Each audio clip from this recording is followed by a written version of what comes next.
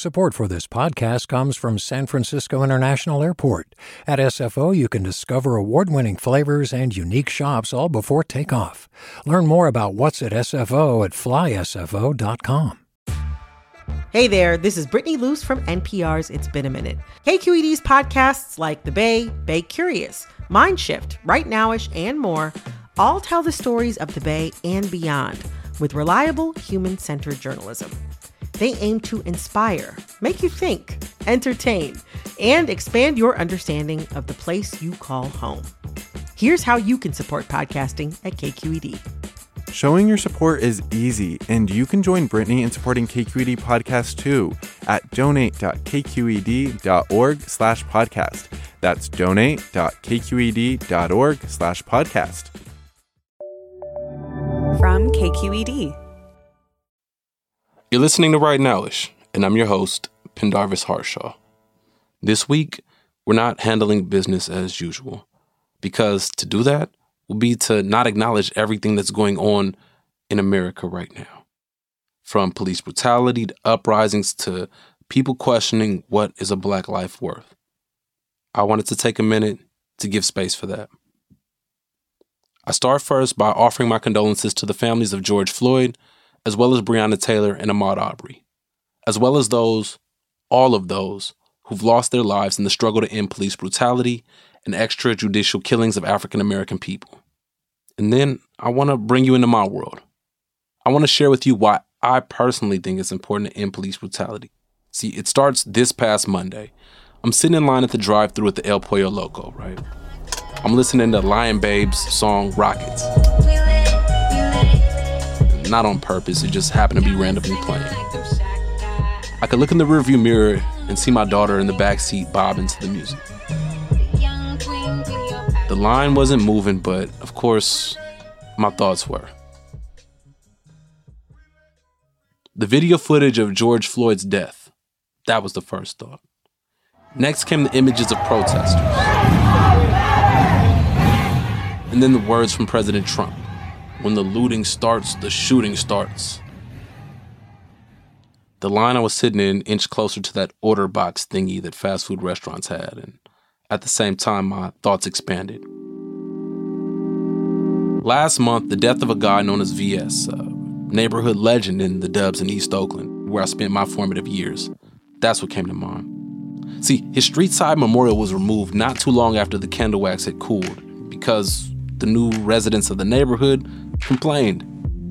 It served as a reminder that the neighborhood was changing and the city I love was changing, and even in the midst of that change, Black death, Black lives, Black people don't really even matter. Also late last month, a guy in my friend's circle who went by Juice, he was murdered in East Oakland. And talking to a common friend about that, he simply said that they'll never figure out who did it. And then the conversation just kept going. That idea that they'll never figure out who did it, that served as a reminder that there is no such thing as justice. Not for us. Lastly, last week, I wrote a column about my experience alongside a river in Sacramento. The story is really centered on my Memorial Day plan to kind of escape thoughts of race politics in America by relaxing and building sandcastles with my daughter. Until a big white boat with a Trump 2020 flag went cruising by. But what I left out of the story, something that I didn't know at the time of writing it, is that not too far from where my daughter and I were, just a day or two later, a 5-year-old African-American boy by the name of Zion Butler drowned. It was that thought, the idea of the river eating this little boy alive. That's what had me wiping tears from my eyes with dirty hands like COVID-19 isn't still a real thing. I can only imagine what that person who worked at the fast food joint must have thought as they handed me my shrimp Cajun bowl and they looked me in my red eyes and seeing me in shambles. And my daughter just in the backseat dancing.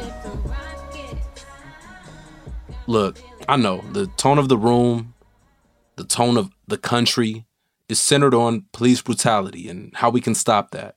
And yeah, I'm all for it. It's the clear-cut thing to do. Push the line on ending police brutality. It's something I've been fighting for since before Oscar Grant's murder. I'm talking about since Gary King or Gus Rugley or Sean Bell or Amadou Diallo and so many more. And I get it. There's layers to it. I understand. But in 2 decades of fighting, on top of what my elders have done, on top of what my ancestors did, it becomes overwhelmingly frustrating and quite clear that nothing is changing. And then you couple that with Black homicides, Black health outcomes, Black child mortality statistics, the life expectancy for African American folks, and you get the sense that the death of African Americans is normalized. And you end up where I am. Numb. I wish I had a parting message for you. Something to uplift or inspire. Or at least find a way to build community, which is what this show is generally about. But I don't. I'm not here to bullshit you. I just want to thank you for your time. Again, offer my sincere condolences to the families who've lost loved ones. Love yourself. Peace. Hi, it's Terry Gross, the host of Fresh Air. We bring you in-depth, long-form interviews with actors, directors, musicians, authors, journalists, and more. Listen to our Peabody Award-winning Fresh Air podcast from WHYY and NPR.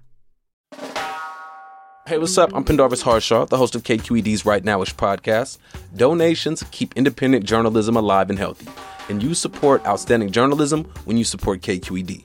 So if you haven't yet, check out donate.kqed.org/podcast. That's donate.kqed.org/podcast.